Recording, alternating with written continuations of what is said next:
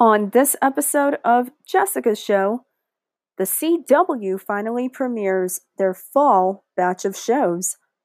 We got some new music to review for this week on New Music Friday.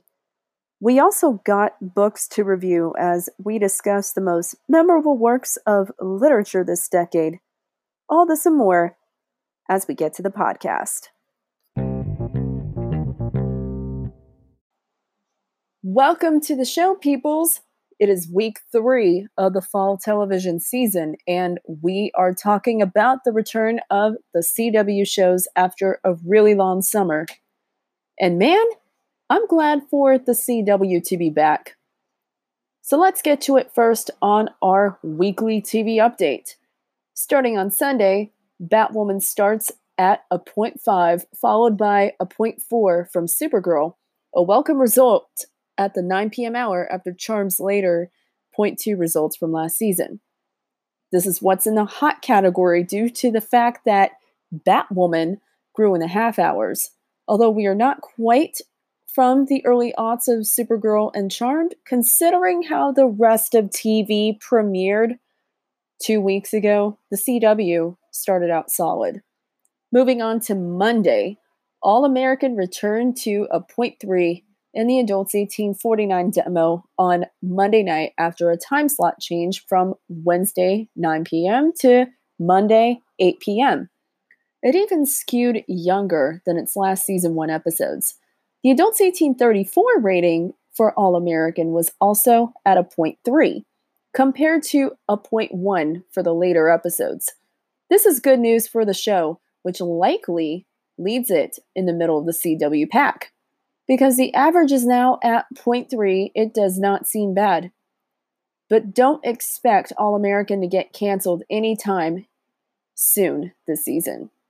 Black Lightning then followed soon after with a 0.3, which grew out of the 8 p.m. lead-in by 100th. Considering the Big Four, the lineup was solid, but not quite at hot levels. We're going to put this in the tepid leaning hot category for now. So let's move on to Tuesday. The Flash scored a 0.6, in line with the later episodes in the previous season. It is still the number 1 show, but it is an interesting turn of events when it is a few tenths away from Empire. On the CW, that should be commendable. It's in the hot category. Arrow will return next week. And while it is in its final season, it'll be interesting to watch the ratings. Moving on to Wednesday. Riverdale returned to a 0.4 in line with the upper end of the later episodes.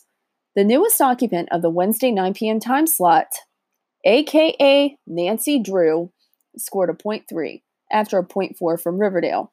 Historically adjusted, it did better than both Dynasty, Life Sentence, and to a small extent, All American. Considering this is a CBS-produced show, the renewal ratings bar is lower than the WB shows. It easily clears that. Wednesday is hot this week. On Thursday night, Supernatural and Legacies returned solidly. Both shows scored a 0.4 and a 0.3 respectively. Speaking of Legacies, the show will have 20 episodes this season to finish around the same time as the final season of Supernatural. It started out essentially the same premiere rating as season 1, which in today's rating landscape is pretty good. Will it remain steady through the fall? I think it will. Thursday is hot this week. Friday, we are currently predicting that the 2 shows will see its first 0.2 and 0.1 entries, and that will be CBS shows Charmed and Dynasty. We should not be surprised about either of those. Friday is cold, but these shows are going to be renewed no matter what ratings they end up settling under. This is the CW, duh. But when we come back, we're going to be talking about the other broadcast networks and cable. Don't change that dial. We'll be right back.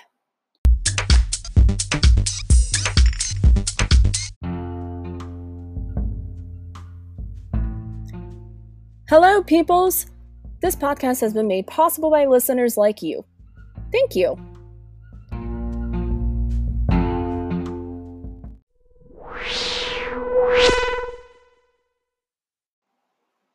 Welcome back to the show, and this is part 2 of our weekly TV update. Now that we got the CW out of the way, let's start with ABC. This week on ABC was a mixed bag, to say the least. While kids say the darnest things started out with a solid 0.9, the rookies scored a series low of a 0.6. That does not sound as bad as a Tuesday lineup, which Emergence scored a 0.5 this week. Sundays right now are leaning hot. Mondays are leaning hot since Dancing and The Good Doctor was steady this week. Speaking of Tuesdays were leaning cold this week. Despite an uptick from Bless This Mess, everything else stayed either steady or hit a new low. Emergence emerges as a cancellation-worthy show after 3 weeks. On Wednesday, Schooled hit a new low of a 0.7, Modern Family hit fractional for the first time with a 0.9, and Stumptown ticks down to a 0.6. Speaking of Stumptown, it has a considerable amount of DVR left currently, so it may not look as bad as it seems. More on that later. Wednesday is tepid. On Thursday, A Million Little Things returned to Season 1 levels at a 0.8 after a 1.4 from Grey's Anatomy. Station 19 would definitely not hit those numbers if this were airing in the fall. It'll probably be lower. Murder went to a 0.5. Thursday, outside of Grey's, is tepid. Last Friday moves to the tepid category and will likely stay there as American Housewife and Fresh Off the Boat tick down to a 0.5 and a 0.4 respectively. Ratings are typically 20 to 30% lower for broadcast networks on a Friday. Once cold on a weeknight, it's tepid for a Friday. Hopefully both shows go up in the next ratings report, as I suspect that they were both adversely affected by the SmackDown premiere on Fox. While Bob Hearts Have a Show remains steady, on CBS, its lead-in, The Neighborhood, ticked down to a 0.8. Monday is still leaning cold. FBI on Tuesday this week ticked down to a 0.8 on. That would make the night leaning tepid. NCIS hit a 1.1 this week as well. The only steady player of the night was NCIS New Orleans. It stayed at a 0.7. SEAL Team hit a 0.6 this week, while SWAT stayed steady on Wednesdays. Still tepid. Thursdays were cold this week, with Carol's second act hitting a 0.6. Evil adjusted up to a 0.6 after a preliminary 0.5. At least Magnum PI stayed steady last week on Friday night against SmackDown, but we'll see how it goes in week 3. Moving on to NBC. There's nothing much to say besides the obvious. The Bluff City Law ticked down to a 0.6, and Comedy Newbies' Perfect Harmony and Sunnyside scored a 0.4 and a 0.3, respectively. At least Sunnyside stayed stable, but SVU ticked down to a new low to a 0.6 in a key demo. I honestly admire SVU's ability to grow from a low-rated lead-in. We'll see how the Blacklist does in its second week, but it was tepid last week at a 0.5. New Amsterdam ticks down to a 0.8.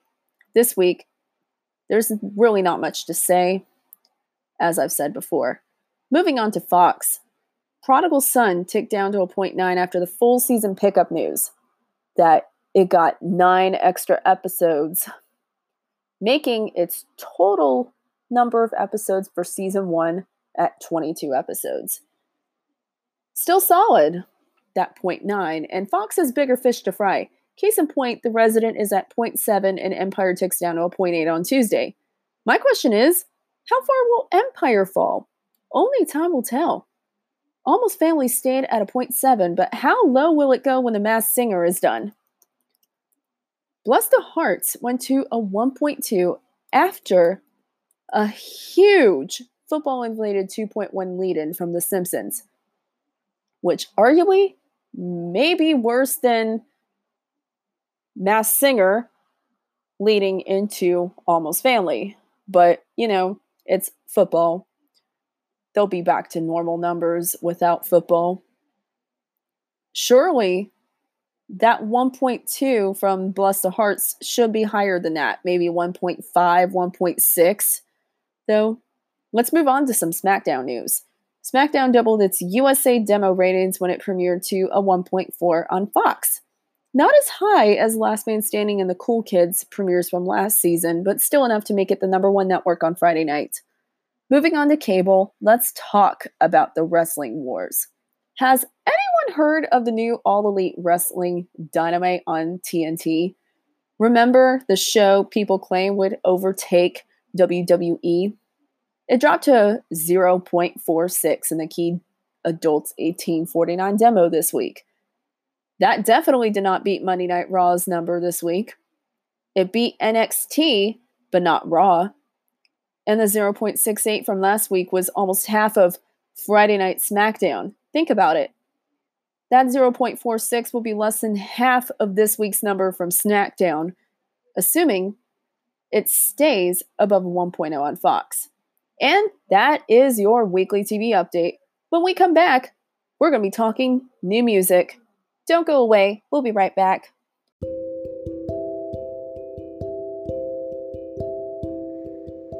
Hold up.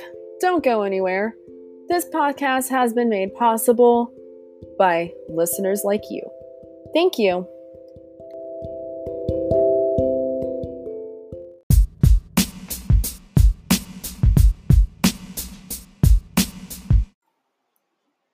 Welcome back. And we are switching gears for New Music Friday. I think since we are overshadowed by the TV premieres and the ratings over the past few weeks, I thought I would devote time to highlighting some new music that is out this week. First, remember Lil' Kim? The legendary rapper released her first album in 14 years since The Naked Truth, appropriately titled 9. Key song of the album, You Are Not Alone. That song is one of 9 tracks on the album. This is part 1 of a 2-album project. The second album will be due at a later date, maybe before 2020, maybe 2020. She definitely beat Tool for the amount of time between albums this year. Oh wait, did I just say Tool? Sorry guys, different genre. Tool's rock. Lil' Kim is hip-hop.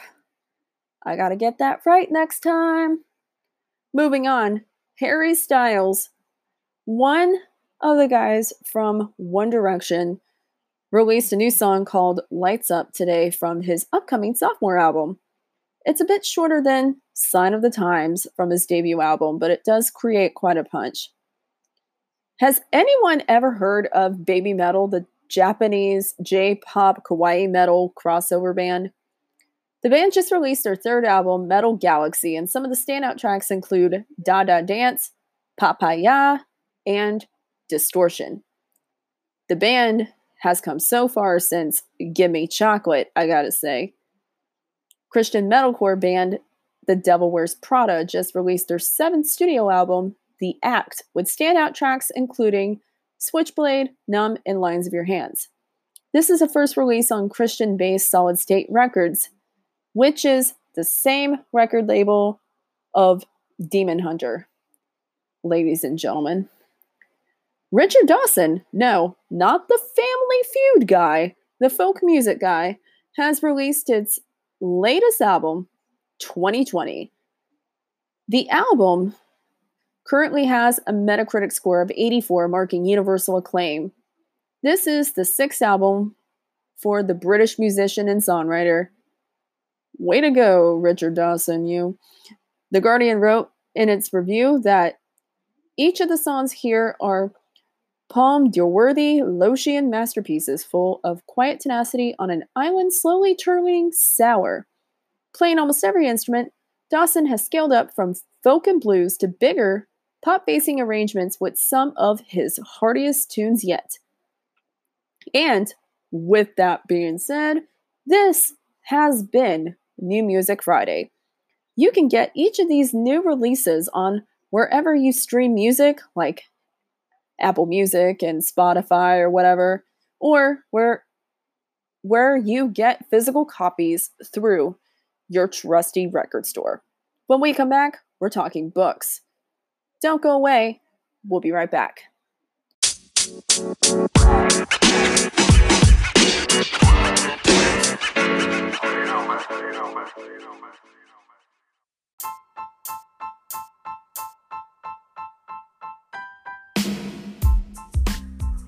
Since the debut episode of Jessica's show, the number of platforms where you can listen to the podcast has grown to 9. 9 platforms. That's right. You can listen to Jessica's show on Apple Podcasts, Breaker, Castro, Google Podcasts, Overcast, Pocket Cast, Radio Public, and Spotify, in addition to Anchor. All are really good podcasting platforms to host or syndicate your podcast. All episodes, including teasers. Pretty cool, huh? Okay, folks, break's over. Let's get back to the show.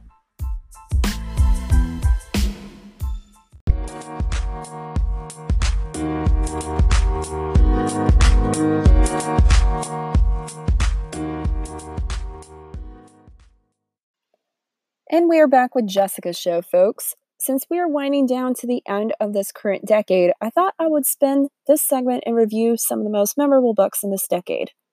Some great, some meh, and some not so great. Some turned into memorable films and franchises. Let's get right to it, shall we? First, we have Gillian Flynn's Gone Girl. Originally published in 2012, the book was made into a film that was released in 2014. It was a top performer in the box office for the year. I read this book over the summer, and I gotta say, this is intense. You clearly have unlikable characters, a messed up ending, murder, and all the 9 yards. It took me a day and a half to read this book in its entirety. Second, we have the Divergent series. Divergent, Insurgent, and Allegiant. The series focuses on a girl, Tris Pryor, who started out in Abnegation and then ends up in Dauntless. The catch: she is divergent. The dystopian book series was made into a film series that started off strong but ended in a whimper when Allegiant, which was actually part 1, severely underperformed at the box office. The other part, Ascendant, is yet to see the light of day. Both the film project and the reworked Stars project was canceled. Moving on, we have the R.J. Palacio novel, Wonder. It's about a boy named Augie who has a facial deformity and his adventures overcoming school.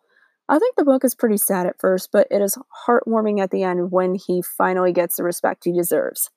Then we have the 50 Shades of Grey trilogy, which is essentially a messed up Twilight fanfiction. E.L. James originally wrote 50 Shades of Grey as a Twilight fanfiction, by the way, which was subsequently made into a movie which spawned the high-selling franchise. This is one of the most memorable book trilogies of the decade that could have been NC-17 rated with the film, but actually rated R. Moving on, you can't have a memorable segment without John Green.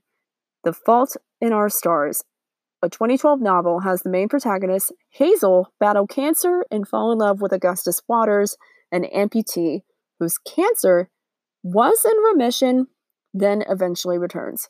It was made into a movie, which was a blockbuster success. These books were essentially memorable during this decade. Many are still reading them today, while some do not remember them as much. When we come back, I will be giving my final thoughts. Don't go away. We'll be right back.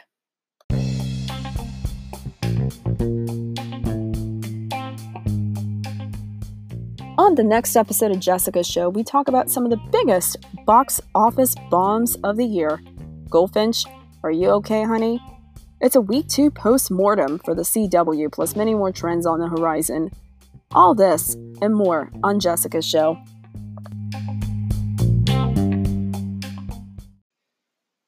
Welcome back to the show, folks. Here are some final thoughts.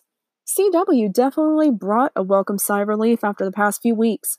I feel like the season so far has been disappointing for many reasons. It will feel like an eternity when November sweeps comes. Also, the LSAT scores for the September administration will be released on Monday, October 14th, the same day as Columbus Day, or also Indigenous Peoples Day in some states, which are holidays. May the odds be ever in our favor, September test takers. The latest episode of PCC Multiverse is hot off the press with the October TV update. Make sure to listen to the Pop Culture Cosmos show and the PCC Multiverse Mondays and Fridays on wherever you listen to podcasts. That's in addition to this podcast, folks. New episodes of Network will be posted Sundays at 8 p.m., and new Writer's Block episodes will be posted on Thursdays at 8 p.m., both on the TV Ratings Guide. Make sure to catch up on all episodes of both series on the TVRGO website at tvrgo.blogspot.com before new episodes arrive. Make sure to follow me on Twitter and Instagram at BetaGirl96, like Jessica's show on Facebook, and like my public page, Jessica Boggs on Facebook, for more updates. Also, you can follow the TV Ratings Guide on Twitter at TV Ratings Guide for more TV-related updates. Thank you for tuning in. I'm Jessica Boggs, signing off.